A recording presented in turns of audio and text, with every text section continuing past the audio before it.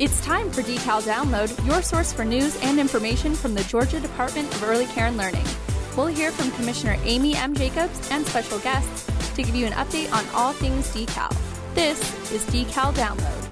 Downloading now.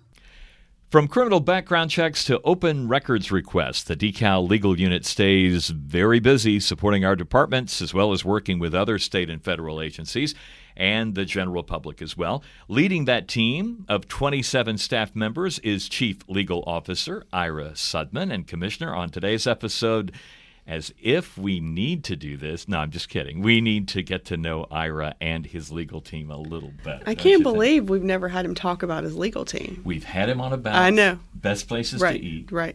I think we've had him on for criminal records checks, but not generally about what the legal division does. Not talking about It's going to be fascinating. I don't know why it's taken us this long. I don't either. But here we are. And he's brought along one of the team who is a very important part of that, and that's Greg Brown, Legal Services Officer with Decal.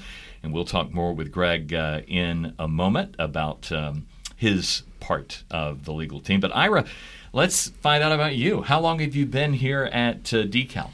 It is this week 12 years. Wow. This week? This week. Yeah. September 16th, so was 12 years actually. Okay. How about that? Well, congratulations. You started as what here at Decal? So I started as a legal service officer, and in 7 years ago, I became the chief legal officer. I remember that. I was here for that. That was right when you first started, right? There was a little bit of an overlap there, but yeah. Now, what about before Decal? I know you have served in... So before Decal, I was a prosecutor. I was an senior assistant district attorney in Clayton County, and then I was a solicitor in Fulton County before that. And before I came to Georgia, I'm also a member of the California Bar. And in California, I was assisting the courts in the area of family law. Okay. Oh, okay. Greg, before I forget, how long have you been with Decal? And tell us about your journey here. I've been here 4 years now, also this month. That was my 4-year anniversary. And prior to that, I was also in criminal prosecution. Okay. Got a couple of former. Criminal. We have a bunch in Is legal that good unit. or bad? I don't know. I think that's probably good. Okay. All yeah. right. I mean, we don't want to go light on some of these issues out there. So that's great. Do you find that that background is helpful in your current role? In criminal prosecution? Yeah, I believe so. It's helpful. You've heard in criminal prosecution, you hear every type of defense, and you're able to wade through of what people are trying to sell you. And but you're tried and tested as a criminal prosecutor. You're in the midst of things. You try cases on a regular basis, so you're very familiar with the rules and regulations and evidence. So, it makes you a well-rounded attorney. Not to take any away from any of the other areas of law, but they don't get into a courtroom as much as criminal prosecutors. Right, right. So we're a regulatory agency inspecting child care programs and doing investigations as needed, but a child care program always has due process with any adverse action, revocation, emergency closure. Explain how that works. So the way we ensure that providers have substantive and procedural due process starts off with what you would say is like a charging document. There's a document that lays out every specific allegation of a violation to the provider. So they don't just get a notice saying they owe money or there's going to be a revocation or there's going to be a termination and don't know why. Right? That's the most critical thing is putting them on notice as to what they did wrong. And then they have the opportunity to read it and understand it. And sometimes they just agree. I did do exactly what you're alleging and accept responsibility. If they don't accept responsibility, then in that same notice it gives them appeal rights, right? That is that we're not the end-all be-all. Just because we say someone committed a violation, it doesn't end there.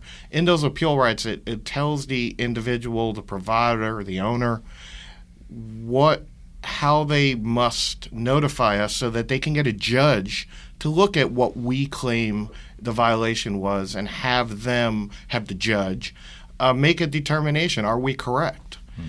And based upon that, what the judge's ruling is how the agency follows. So, we ensure that all the rights that a provider has is maintained. Mm-hmm. How many appeals do we usually receive?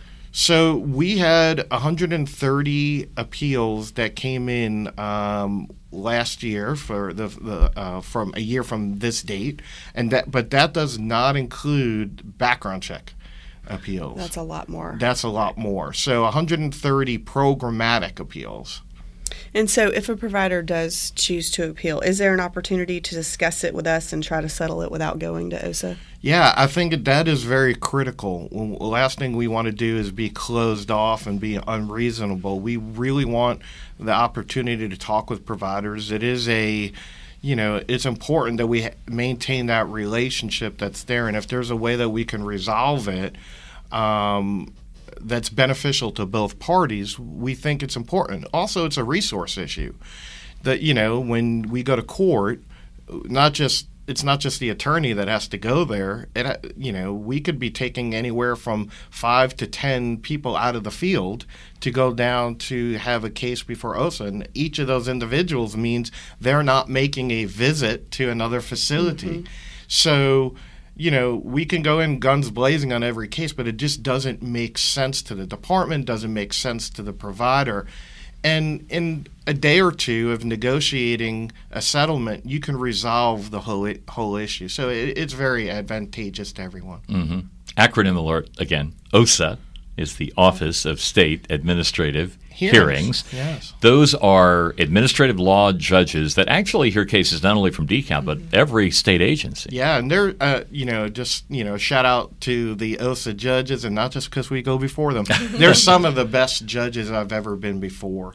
They are extremely smart and take their cases seriously. Yeah. I have to say, as an observer, and right after I joined the department, Ira actually said, you really got to go down and see an OSA hearing, and I've been to several. It is as much of a serious courtroom setting as you'll ever see. Mm-hmm. We are the prosecution. The provider has defense attorneys, judges there, they call witnesses. It's also great to see guys like Greg in action, by the way. Yeah, definitely. And Ira. Ira occasionally will, he's a player coach. He'll step up to the plate and he'll stand behind the table. They love him down there. But yeah, it's like Matlock. It is, yeah. Wears a seersucker suit. I'd love to see Ira wearing a seersucker suit. I will get one down at OSA. That'd be great. You can only wear those between Easter and Labor Day. Yeah, I think there's you're a rule. Not from the South, you may not know the rules around that. It's like white I'm a shoes. rebel, so I'll wear it. Yeah. You're a rebel. So who's the guy in the seersucker suit in December? What's going on?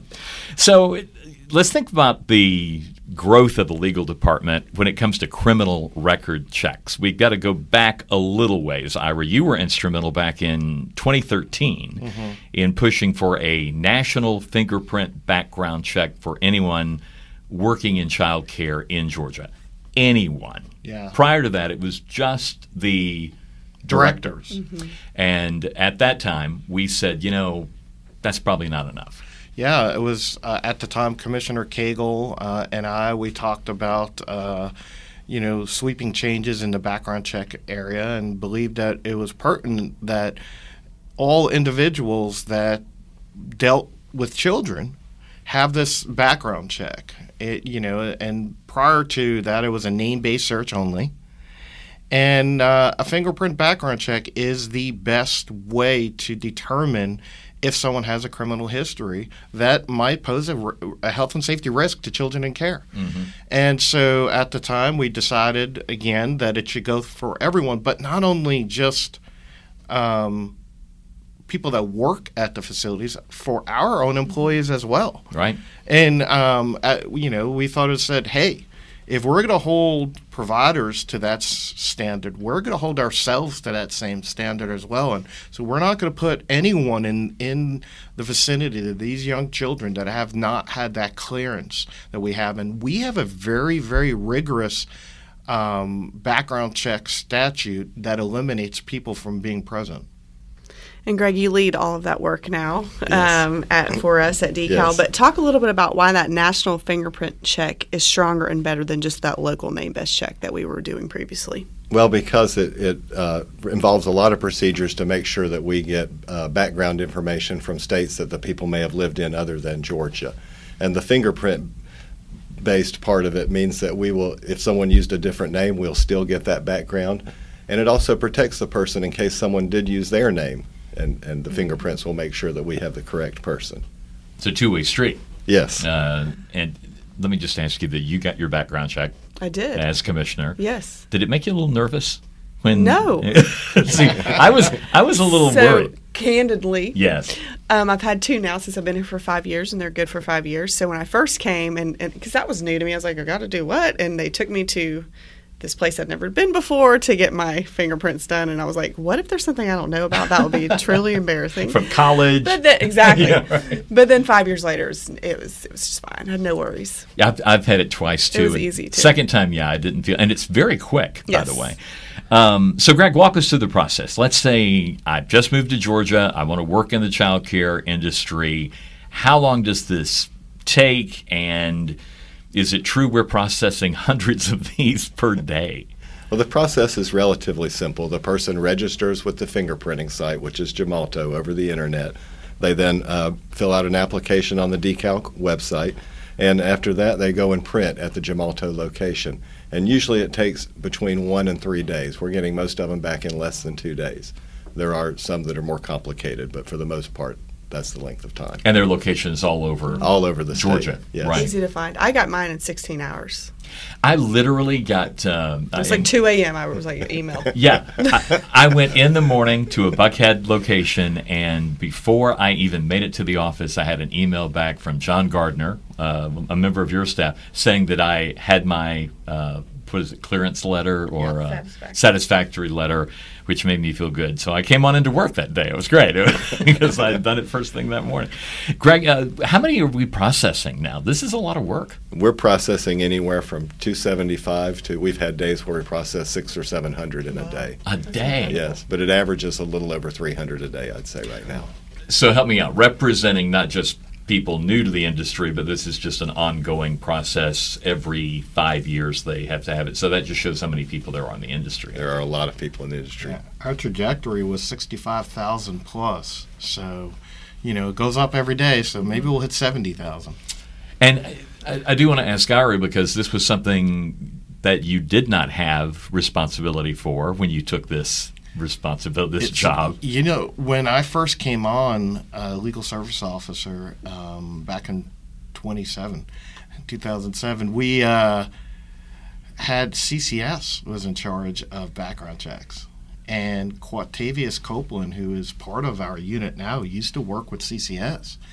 And Sarah, she was in charge. There was like 4 or 5 members of the CCS unit, and legal played no role except when somebody was unsatisfactory and we'd have a hearing. That's the only role we played in background checks when I first started. Mm-hmm. And then last year, good news, in October of 2018, so almost exactly a year ago, Right. We made the decision to pay for those background checks. Yes. How many have we processed this year, and what's our budget looking like, Ira? Wasn't Ryan in here for the He budget was, before? No, our CRC budget. Yeah.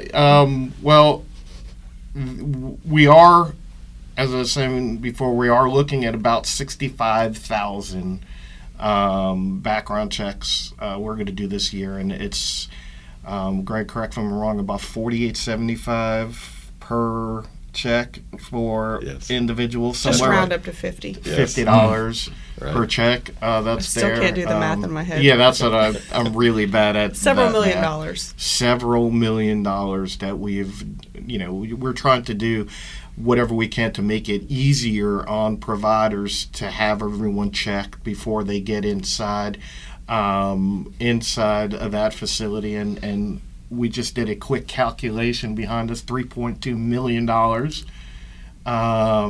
that's per year. So it's a pretty nice price tag that's there. And this came out of the $93 million. Right. It came out of the additional dollars we got from the federal government. And, I think the child care industry definitely supports the reason behind the National Fingerprint Check, but we heard from a lot of folks that cost is sometimes a barrier to employment. There's not a whole lot of money being made in child care, and the teachers don't make a large salary every year. And so we felt like we heard that from them, and that's why we dedicated several $1 million to pay for those background checks. Everything we can do. So to there's try no to excuse not to get one. We pay for it, and Greg's team processes it as quickly as possible, unless there's some issue that we can't resolve in 24 to 48 hours. Right. Yes. So let's clarify again. How long is my background check good for, Greg? And can I transfer it to another program? It's good for 5 years, and you can transfer it to another program. We call that porting for 12 months after your fingerprint date. Okay. Very good. And what is a provisional employee? That comes up a lot, yeah. It does come up a lot, and So when the law... I feel like it's changed a little bit, It too. definitely has. Provisional employee, before our federal law change, a provisional employee is somebody who was working at a facility where the facility didn't know if they were going to hire them full-time, so they were on a local, and that was good for 21 days while they were making a determination, is that the best fit for this facility? And then they didn't have to, before we paid, the facility was on the hook for paying the $50, so they didn't have to pay if they didn't believe that individual was going to be the best fit. Well, when the federal law changed and said before anyone could be present at all, they had to at least have had a national background check. We had to do away with that definition of provisional employee. And now a provisional employee is simply no different than any employee, but it's somebody who is waiting their out-of-state background checks. So if you've lived in another state in the last 5 years, we have to get additional information on you more than just a national background check. So while you're waiting at the facility, while you're waiting for that additional information from another state, it allows the provisional employee allows you to be present at a facility and still work, but the difference is you have to be supervised by an individual who has what we call a comprehensive background check. Mm-hmm. So that's the distinguishment is, do you need to be supervised or not? Mm-hmm. And just so we don't come off sounding so heavy-handed, what about a guest in a child care program coming in to read or something like that? They can be present once every 90 days to do something like that. A parent can come into their own child's center and be with their own child at any time. But we do allow that once every 90 days without the background check if there's a staff member there. Right. Okay. Very good. Ira, you also handle open records requests and ensure that DECAL's compliant with compliance and transparency in that area. How many open records requests do we receive, and who are they coming from? Actually, we get quite a bit. We get approximately 2 open records requests a day. That's there, and that might not sound like a lot, but when you deal with how many pages upon pages, sometimes the documents are thousands of pages that we have to go through. And Maria Resnick is the individual who actually sifts through those pages on my behalf every day, and she's got to read them line by line to determine if there's any information in there we have to redact. Mm-hmm. And so you can imagine the painstaking process to read thousands of pages to read a line to make sure she's not releasing any information like medical information or banking records information that cannot go out to the public. That's something that she does every day for us.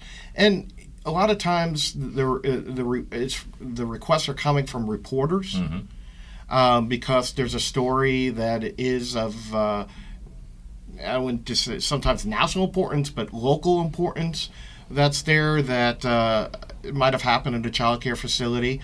And then attorneys. Mm-hmm. They also a big portion. Children, unfortunately, do get hurt in child care facilities, and there are lawsuits around the injury. And attorneys want to know, what did we document? What did we see? Mm-hmm. And that's the way that they get access to that information. So those are usually our 2 biggest customers.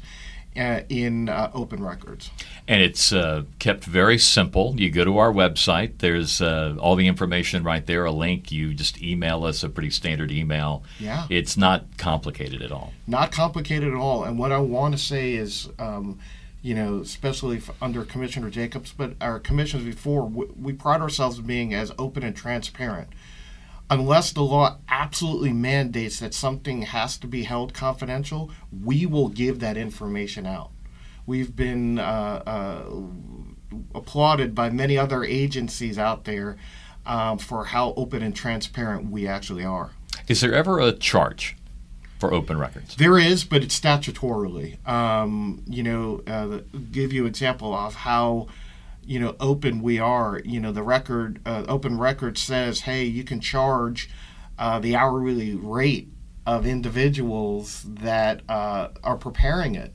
Sometimes we have people at executive levels preparing information because they have access to it, but we're not going to charge you at their hourly rate. We're going to do it at an hourly rate that is reasonable, that's there. So we don't gouge individuals just because we have the statutory right to do so. Right.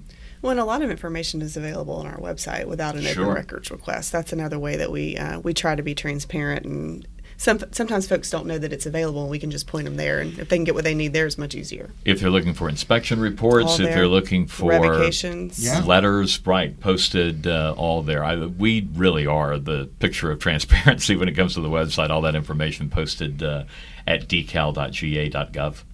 So, Ira, you're also the Chief Ethics Officer at DECAL. What does that involve? What does that mean? I mean, I know what it means, but tell our audience what that means. Well, I mean, there's the governor's order around ethics. I'm required to ensure that everyone is aware of the requirements that the governor's office has put out, is trained on that. And I'm also there to ensure if anyone has questions or concerns, to come and talk to me. I always say, ask me questions. It's better to ask me up front than to act and then have to deal with the other side of that, which could be disciplinary actions for violating the governor's executive order. But I get a plethora of emails that says, hey, can I do X? Is it okay if I do Y? And I will answer you within 24 hours. Those, I think, are critical emails that come out, and sometimes I might ask for a little bit more information because you could change a fact one little bit and it could go, is it ethical? Yes, to no, based upon one little thing. So we try and flesh out the information as quickly as possible and get the individual that answer as to ethics. One new thing about ethics that we're going to do, there is going to be a new training platform that's going to go out for all individuals to meet their training requirements, so they're going to be able to do it online pretty soon. Oh, wow. I know. I'm pretty sure everyone who's listening to the podcast, who got through already listening to me, they got up to this point because I know how exciting I am. We're hiding. That they're not going to have their training with me anymore, and my amazing examples. Or Jeopardy this year, which is pretty disappointing. fun. I was just about to compliment the team on they're very creative in their training. It is entertaining. It's fun. Ira has really put a lot of effort into it, and now it's all going to be online. It's going to be online. But it'll still be interesting. Yeah, ethics is always interesting. I could recommend books on ethics if anyone's interested. I've seen some. They're pretty big. Yeah. Media Law and Ethics, I remember, at Georgia State University was a lot of fun. But, and these guys do a great job. We do want to recommend, by the way, we referenced this earlier, but everyone should go back. Now that you're listening to the podcast, you're familiar with the platform, whether it's Apple Podcasts, Spotify, whatever, go back and listen to Season 1, Episode 10 of Decal Download, November 2018, Best Places to Eat in Georgia. And it's featuring Ira Sudman. And so we wanted a quick update. Do you have any new places? He always does. I got a new place. Okay. Now, it's going to be interesting because back then I was not vegan. Exactly. This is true. We've had a change. Yes. Well, I was a vegetarian for some time. Right. But I ate fish, so I was a pescatarian. Okay. All right? And then months ago, it's not that recent, but quite a few months ago, I said, look, I'm going to take the full plunge here, and I'm going vegan. Okay. Now, you could get vegan stuff all over the place now, right? Yeah. And so it's not a very difficult thing. So there's this restaurant that I read about. I said, I need to try it, and it's probably some of the best food I've ever had. Viva La Vegan. It's on the west side here in Atlanta. Remember that Elvis hit back in the 70s? Yeah. Yes, I'm not singing it, but yes. I actually took Commissioner Jacobs we went. to that restaurant, and you would not, like, if I got you one of their vegan burgers, and I just put a thing of burgers out in front of you and said, hey, try them, you'd be hard-pressed to figure out which one was that vegan burger. Really? That's true, yeah. Did you have the vegan burger? I did have the burger. It was good. French fries were also good. Well, yeah. I mean, I was very surprised by their menu because I am not vegan. I like to eat meat. But but it was good. I would go back. They had shrimp po' boys. Oh. My only concern was I asked Ira, so what is this? If it's not ground beef, what is this? And he did not know. It's most likely either soy or jackfruit. Yeah. Okay. But Viva. but if I had not known and he had just brought me a cheeseburger, I would not have been. You would have thought it was okay. That's interesting. Viva La Vegan. La Vegan. But you have to get there right when they open because there's a line. It's so popular.